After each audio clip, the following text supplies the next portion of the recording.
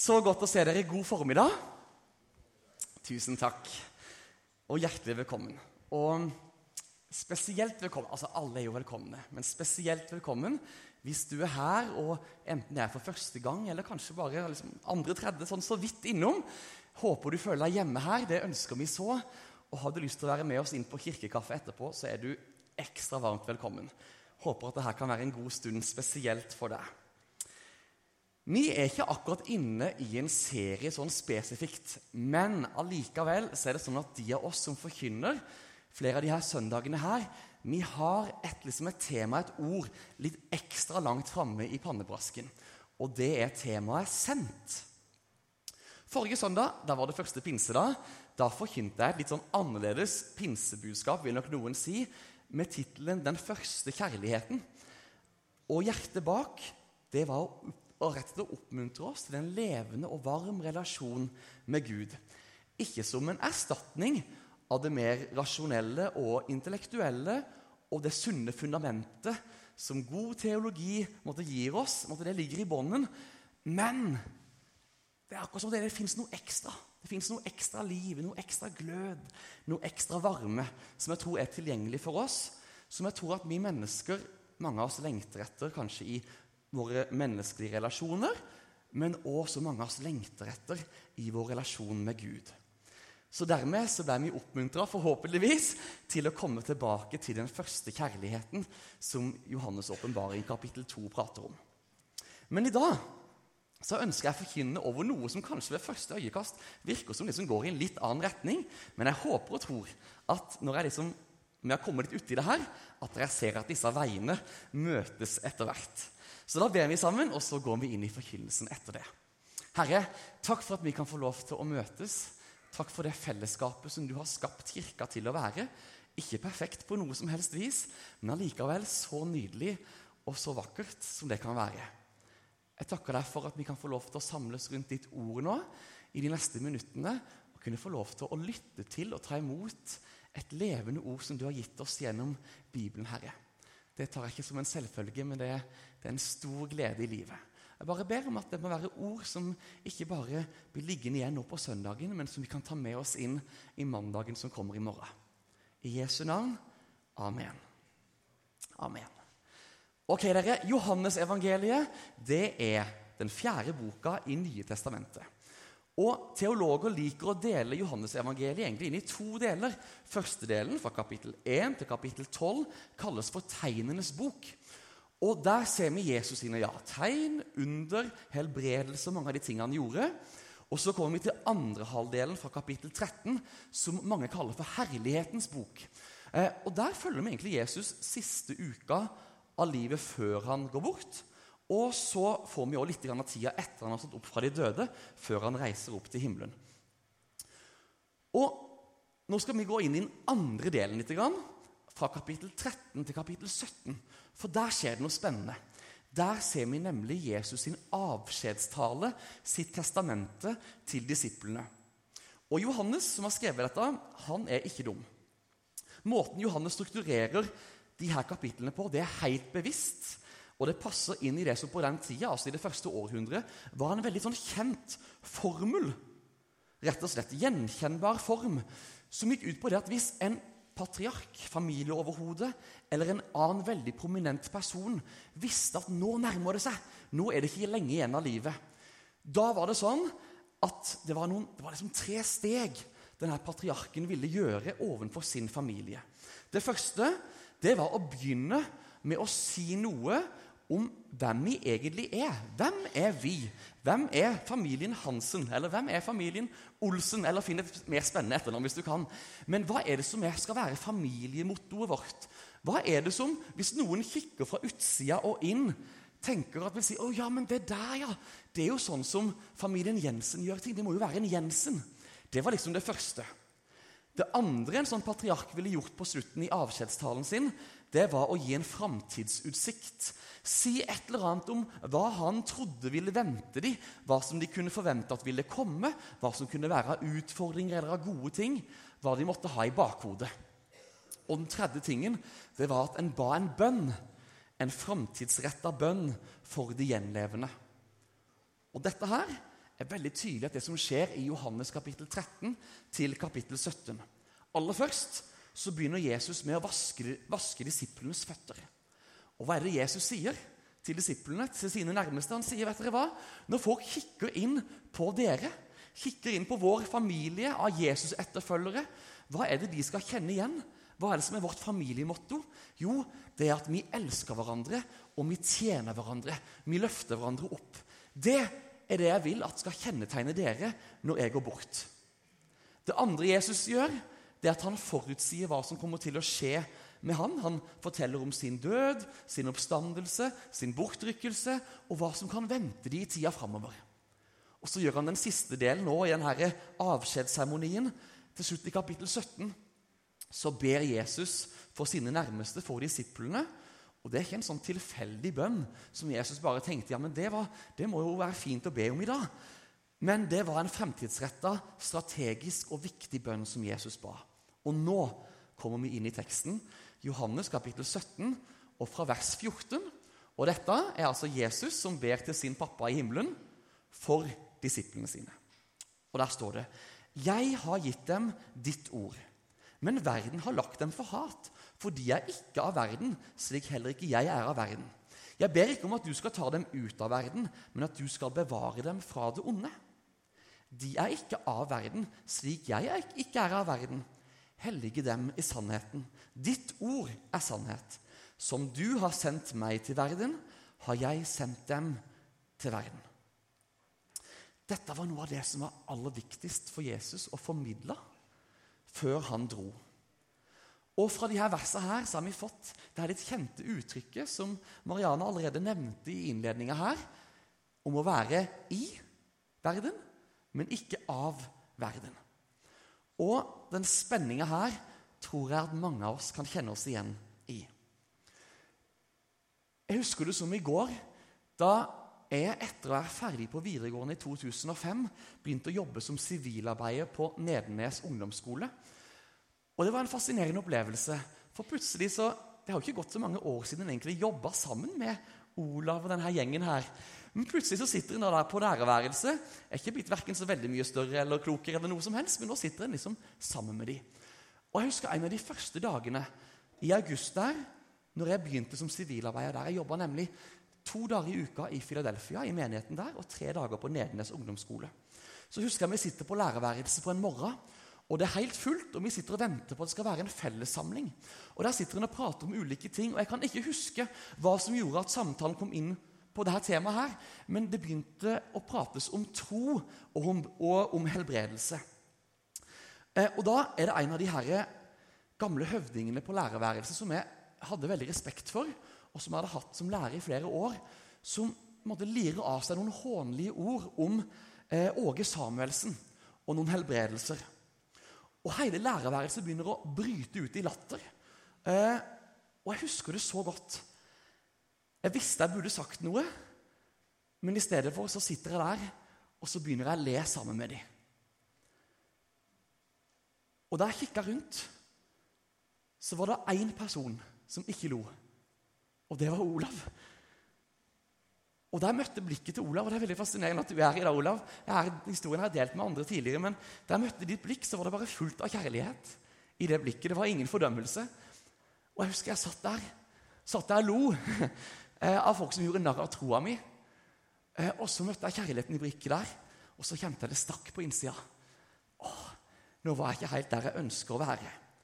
Og i etterkant så har jeg tenkt på, hva var det som var forskjellen mellom Olav og meg på det lærerværelset der? Og jeg kommer frem til at jeg var både i lærerværelse og av lærerværelse, men Olav, han var i lærerværelse, men ikke av lærerværelse. Og jeg vet ikke hvordan det er i ditt liv. Jeg tipper du har kjent på spenninger i noen settinger, og det er her det ofte blir litt krøll. For hvordan skal vi, som har blitt sendt ut av den levende Gud for å samarbeide med han, sånn at hans gode vilje, hans gode tanker skal bli synlige i menneskers liv og i samfunnet vårt. At det skal bli en virkelighet. Hvordan skal vi forholde oss til den verden som vi er en del av, og som vi finner rundt oss? Det jeg har lyst til å gjøre nå, det er å se på 3 ulike tilnærminger. Og den første, det er ikke i verden og ikke av verden. Og nå er ikke jeg kjempegod i matte, altså. Så nå må dere hjelpe meg hvis jeg tar feil. Men her ser det ut som vi treffer på 1 av 2. Og det skulle vel bli 50%. Selve grunntanken med denne måten her å gjøre det på, det er at verden, den er fy. Og fysj, den må vi holde oss borte fra. Og jeg synes det er litt skummelt å generalisere og sette folk i bås, altså, men jeg håper det kan være med meg litt. Jeg tror at denne utfordringen her, og det å lande litt i dette, kjenner kanskje flere av dere som er litt eldre enn meg. Dere er litt igjen ifra når dere vokste opp. Og det er ikke så veldig mange dager siden jeg pratet med noen som var der at de husker tilbake at første gang de var på kino, det var når de var 19-20 år. Og da følte de seg helkriminelle. Tenkte de at det her er jo livsfarlig, for hvis Jesus kommer tilbake nå, da er jo ikke jeg med hvis jeg sitter på den kinoen. Og jeg tenkte, oi, wow, dette her er en annen verden enn den som jeg tydeligvis er vokst opp i. For tidligere så var det kanskje en litt sånn tydeligere tanke om at den ikke skulle skikke seg lik denne verden som Paulus prater om i Romerne. En litt sånn grunnleggende tanke om at den måtte passe seg, holde seg litt unna, i frykt for å bli lik. Så trakk han seg heller kanskje nesten helt bort. Og selv om det her på mange måter kjennes trygt ut og føles trygt ut, så i lys av denne bønnen som vi leste, som Jesus ba for sine disipler, så tror jeg faktisk at det blir helt feil. Og jeg tror dessverre også at historien viser oss at selv ikke et kirkebygg eller et menighetslokale eller et bedehus i betong klarer å holde 15-åringen inne og verden ute. Jesus sa i Johannes 17, som vi leste, «Jeg ber ikke om at du skal ta de ut av verden». Men så stopper det ikke bare der som en sånn nøytral statement at Gud ikke må ta de ut. Men Jesus går jo videre, så sier han at «Jeg sender de til verden». Det er ikke bare det at de ikke skal være i nærheten, men jeg sender de ut til verden. Apostelen Paulus, som mange har hørt om, og som reiste rundt og forkynte evangeliet, og som plantet menigheter og sånne ting, han skrev mange brev til de menighetene som han kom til. Og en av de menighetene var menigheten i Korint. Og der har vi fått bevart 2 brev som er i Bibelen her, men det er ganske tydelige hint i de brevene om at Paulus har skrevet et brev tidligere som vi ikke har fått bevart. Og det kan virke som, det er at Paulus tidligere har skrevet til de om at de må passe seg litt. De har dratt det litt for langt. Det har blitt litt vel likt verden, så han sier, ja, men pass på litt grann nå. At ikke dere blir helt like. Men så er det veldig interessant at Paulus oppdager at det har blitt dratt litt for langt. Så i 1. Korinterne kapittel 5 og vers 9, så sier Paulus, «Jeg skrev i brevet til dere at dere ikke skal ha noe å gjøre med folk som lever i hor. Jeg mente ikke alle i denne verden som driver hor eller er grådige, eller er ransmenn og avgudsdyrkere. Da måtte dere jo gått ut av verden.» Vet du hva det her betyr, kjære venn? Det er ikke noe mål å ut av verden. Tvert imot, Gud ønsker deg i denne verden. Adressen for ditt liv med Jesus nå, det er der du er. Og nå er det klart at Bibelen forteller oss om en ny himmel og en ny jord, hvor vi en dag skal nyte fullkommen glede, fullkommen godhet, sammen med den levende Gud som har skapt oss. Det blir bare helt fantastisk, og vi har så mye å glede oss til. Det er så mye håp i det, det er så mye trøst i det. Men akkurat nå, så er det sånn at på samme måte som Jesus ble sendt, og han tok bolig iblant oss, så er du også sendt ut til å ta bolig i den verden som Gud har skapt, og i ditt nabolag, og i den verden som Gud har satt deg. Til å komme nær mennesker, til å komme tett på, og til å kjenne på pulsen. Og det tar meg til andre tilnærming. Vi prøver oss på nytt. Der har vi altså i verden og av verden. Og igjen denne matta da, den er ikke helt god, men her føler jeg at vi lander på 1 av 2. 50% treff her også. Og igjen, det er skummelt å generalisere, altså. En skal ikke sette folk for mye i bås. Men her vil jeg likevel påstå at kanskje flere av oss unge kan kjenne oss litt mer igjen i. Og nå sier jeg at ikke du kan kjenne deg igjen hvis du er eldre. Men at kanskje nettopp her flere av oss som kan kjenne på noen utfordringer. Ikke bare er en i verden, men en blir også lik verden. Og jeg kan så godt skjønne hvorfor det blir sånn. Vi opplever at vi lever i et samfunn hvor en i økende grad settes press på. Vi skal liksom være så tolerante og tåle alt, men i toleransens navn så ender en ofte opp så intolerante overfor andres meninger, hvis ikke de har de samme som en selv, at det egentlig er litt skremmende. Og verdier er viktige, det prater en om, de settes på dagsorden, men så fort den ikke er helt politisk korrekt, så lenge ikke de verdiene er akkurat det som flertallet tenker, så får en kanskje høre, ja, men ikke vær så gammeldags. Ikke vær så steinaldermann her. Ta deg en bolle, har jeg fått i kommentarfeltet en gang, husker jeg for en del år siden, fra flere, når en måtte løfte opp noe som jeg kjente var riktig, men som kanskje brøt litt med det som var standarden. En hører, hallo, vi lever i 2022, ikke vær mørkemann. Og så brukes kanskje til og med vers om at vi er glad i, størst av alt av kjærligheten, for eksempel. Brukes kanskje mot den, om at vi er så utrolig intolerante. Og en av bibelhistoriene som jeg synes nesten aller best tar opp denne utfordringen med i verden, men ikke av verden, det er historien om Daniel. Og jeg har lyst til å ta dere med litt inn i den. Den begynner på mange måter i år 605 før Kristus. Nebukadnesar, som er konge i Babylon, som er det største riket på denne tida, kommer til Jerusalem med områdene rundt, og så tar de med seg mennesker derfra. Men ganske sånn spesifikt tar egentlig med seg unge, kjekke, velutdannede menn fra gode familier og god bakgrunn. Så tar han med seg de, og noen andre også selvfølgelig, men i stor grad de. Og så nesten som han liksom kidnapper de litt ut fra det trygge, vante, kjente som de har hjemme i Israel, hjemme i Jerusalem, og så tar han de med seg den lange veien til Babylon, som nå ligger i dagens Irak. Og det her er jo veldig spesielt, for det han ville gjøre med de her unge mennene, det var at han hadde en helt klar plan for de her. Det var en 3-årsplan, men at de her guttene som han tok med seg fra Jerusalem, og som nå var i denne svære byen, de skulle få 3 år med opplæring i babylonsk kultur, babylonsk språk, babylonsk litteratur, styresett, religion, og deretter skulle de tjene hos kongen i Babylon. Og inn i dette her så havner en ung gutt ved navn Daniel. Han kommer til en vilt fremmed by, en gigantisk koloss, sier historikerne, på 90 kilometer fra den ene siden til den andre. 90 meter høye fjell, murvegger på det største, fryktinngytende arkitektur. Og der kommer han og møter en konge og et helt sånn hoff rundt, som har en klar agenda om å forandre han og de andre guttene, indoktrinere de nærmest med nye guder, ny mat, ny filosofi, ny verdensanskuelse og så videre. For en utfordring, tenker jeg. Det kunne fått de fleste til å bukke under. Men Daniel, han bukker ikke under. Det er akkurat som han sier at, ja, jeg er i Babylon, men Babylon skal ikke komme inn i meg.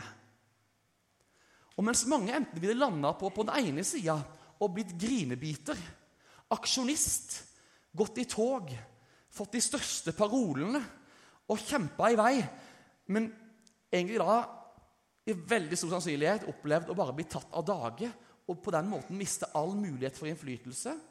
Eller kanskje på den andre siden, ikke kjempe imot, men bare legge seg helt flat, bare bli en del av alt sammen, bare sluke alt sammen, ikke skille seg ut, bare bli en del av det.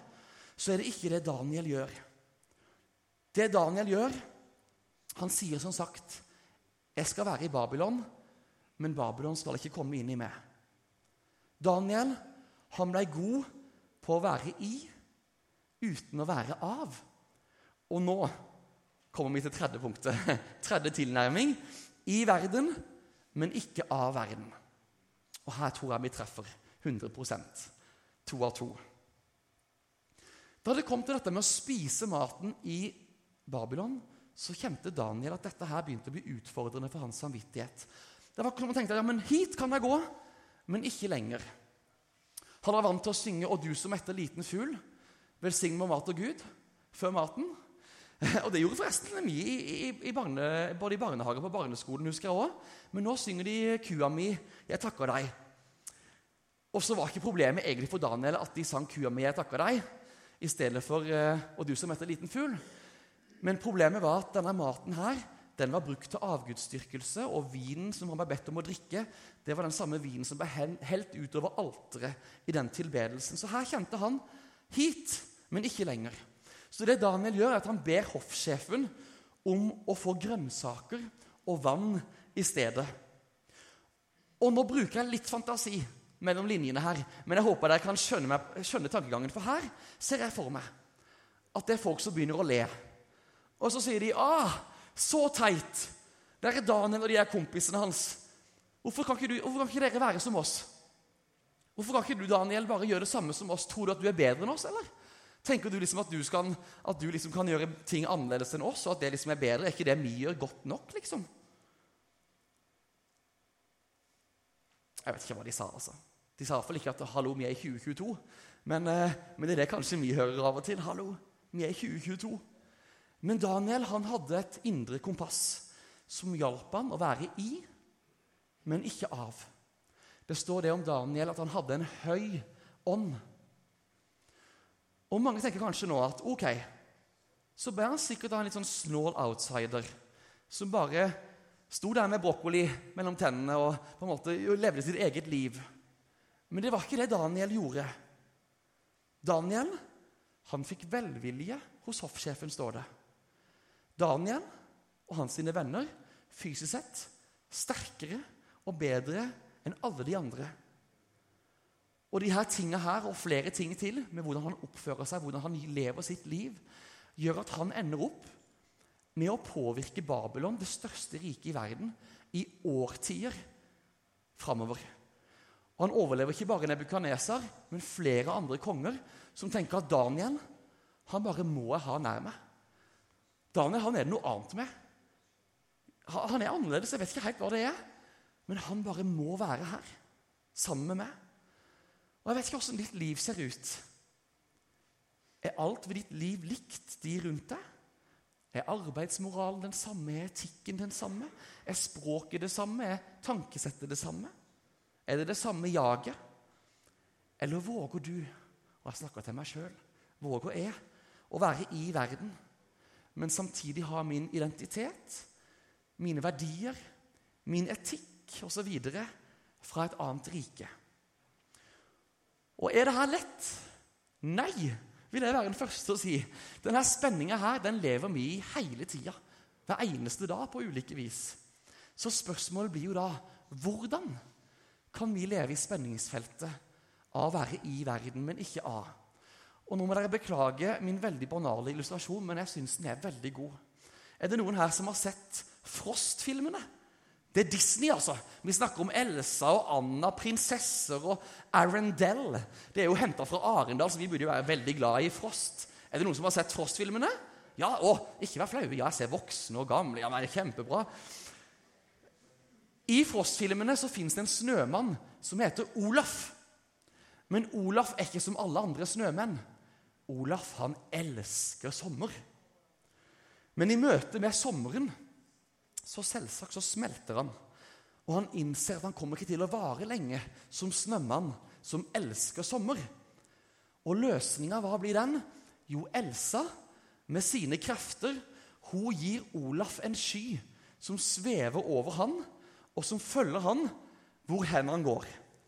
Og så lenge skyen er med, så kan Olaf være i det fremmede elementet som egentlig er så ødeleggende, og allikevel så kan han holde seg avkjølt.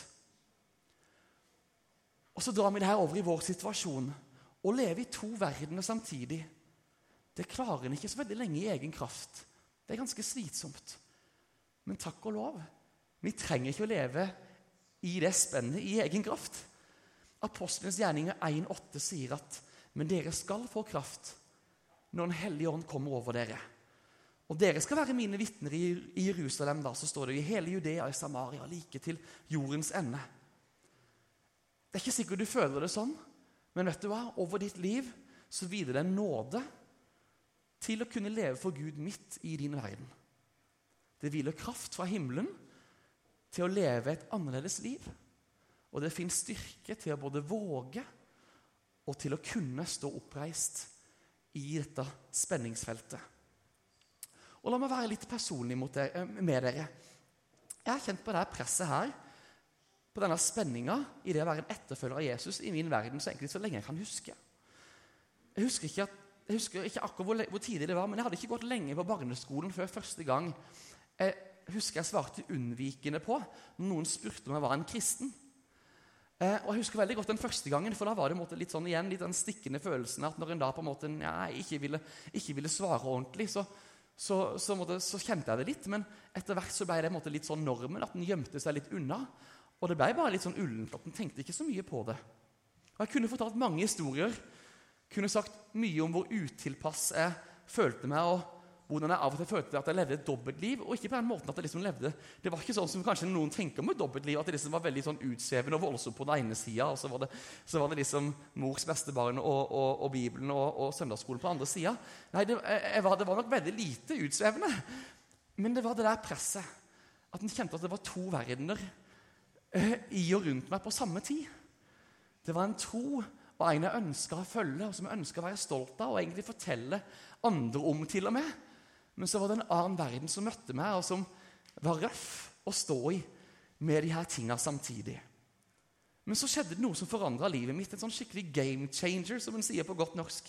Den sommeren som jeg skulle begynne i 8. klasse, og nå kommer vi litt tilbake til det jeg nevnte, for jeg nevnte noe av denne historien her sist uke, når vi snakket om den første kjærligheten.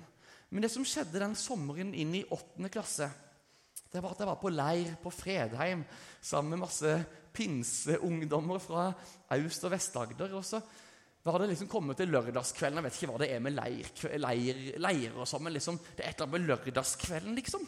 En litt varm i trøya kanskje, så da blir ofte leirpresten litt ekstra ivrig, hvis noen har vært med på det før. Og da var det snakk om den hellige ånd, og om at den kunne bli fylt av den hellige ånd.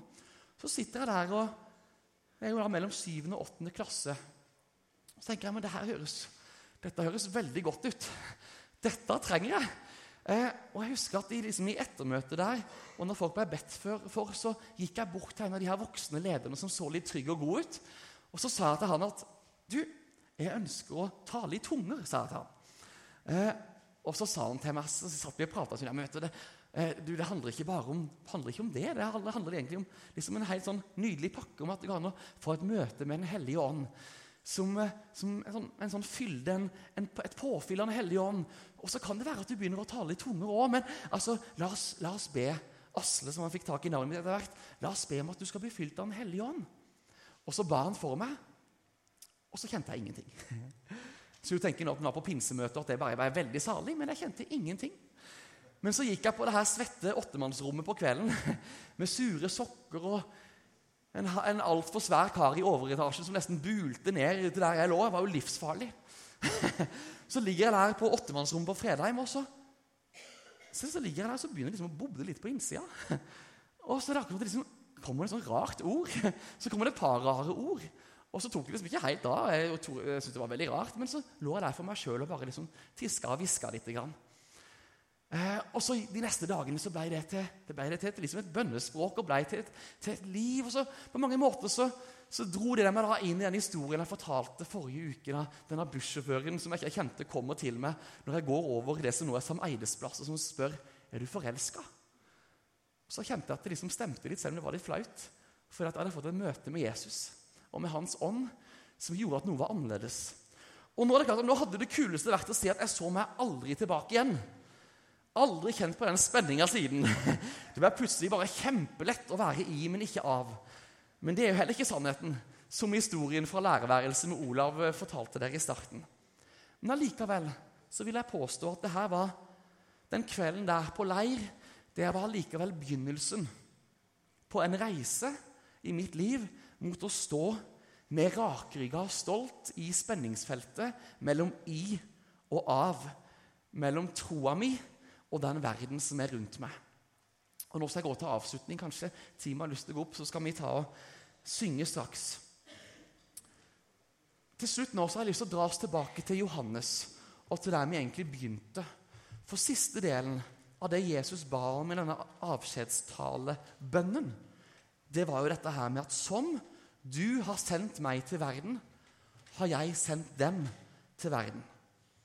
Og vet du hva? Du er sendt av Gud, og du har en hensikt der du Gud sendte Daniel og kompisene hans til Babylon. Der har han kanskje sendt til Myra, eller til Saltrød, eller Froland, eller Tromøya, eller Hisøya, Nedenes, jeg vet ikke. Gud sendte Daniel og kompisene inn i kongens palass. Der har han kanskje sendt inn i næringsliv, kulturliv, helsetjeneste, skolesektor, utdanning, håndverkerindustri. Jeg vet ikke hvor du jobber hen. Og mitt spørsmål til deg ser du på deg selv som en som utsendt til din verden? For faktisk det sånn Jesus ser på deg. Du hans utsending der du Og dere, la oss øke kompetansen vår. La oss bli knallgode på å være i verden, men ikke av verden. La oss ikke glemme oppdraget vi har fått, men la oss samtidig også ikke glemme hvilken kraft Gud har gitt oss til å faktisk kunne stå i det spenningsfeltet som jeg tror både unge og gamle her kan kjenne på. Og nå avslutter jeg med en banal historie igjen, så jeg beklager altså. Men her noen år tilbake, da guttene var litt yngre, så var det en ettermiddag hvor vi skulle ned på butikken. Det var egentlig bare jeg som skulle ned på butikken, men så ville de så veldig gjerne være med ned på det som da var Coop Rix, som nå har blitt Coop Extra på dampen. Men det var ikke bare det at de ville være med. De bare måtte kle seg ut før vi skulle gå ned på butikken. Og jeg tenkte, ja, men trenger vi denne oppmerksomheten her, liksom? Det ikke nok med at de liksom bare går ned og handler, og så stikker vi igjen, men de ville veldig gjerne kle seg ut. Så da ble det sånn da. De kledde seg ut, og vi ble seende sånn ut. Det altså Mikkel Rev og Spiderman. Og så klarte jeg å snike meg unna i midten der, heldigvis. Og som en kunne tenke, så ble det fullt show på butikken. Folk lo, og det var mye moro, og de løp rundt der. Og nå skal en være litt forsiktig med å sammenligne Jesus og Spiderman og den hellige ånd og Mikkel Rev, altså. Men det ikke noe litt sant i det likevel? At når vi forlater kirka, så tenker vi at ja, men her her det herlig, her det godt å kunne ha den hellige ånd, å kunne ha gode gudsmøter.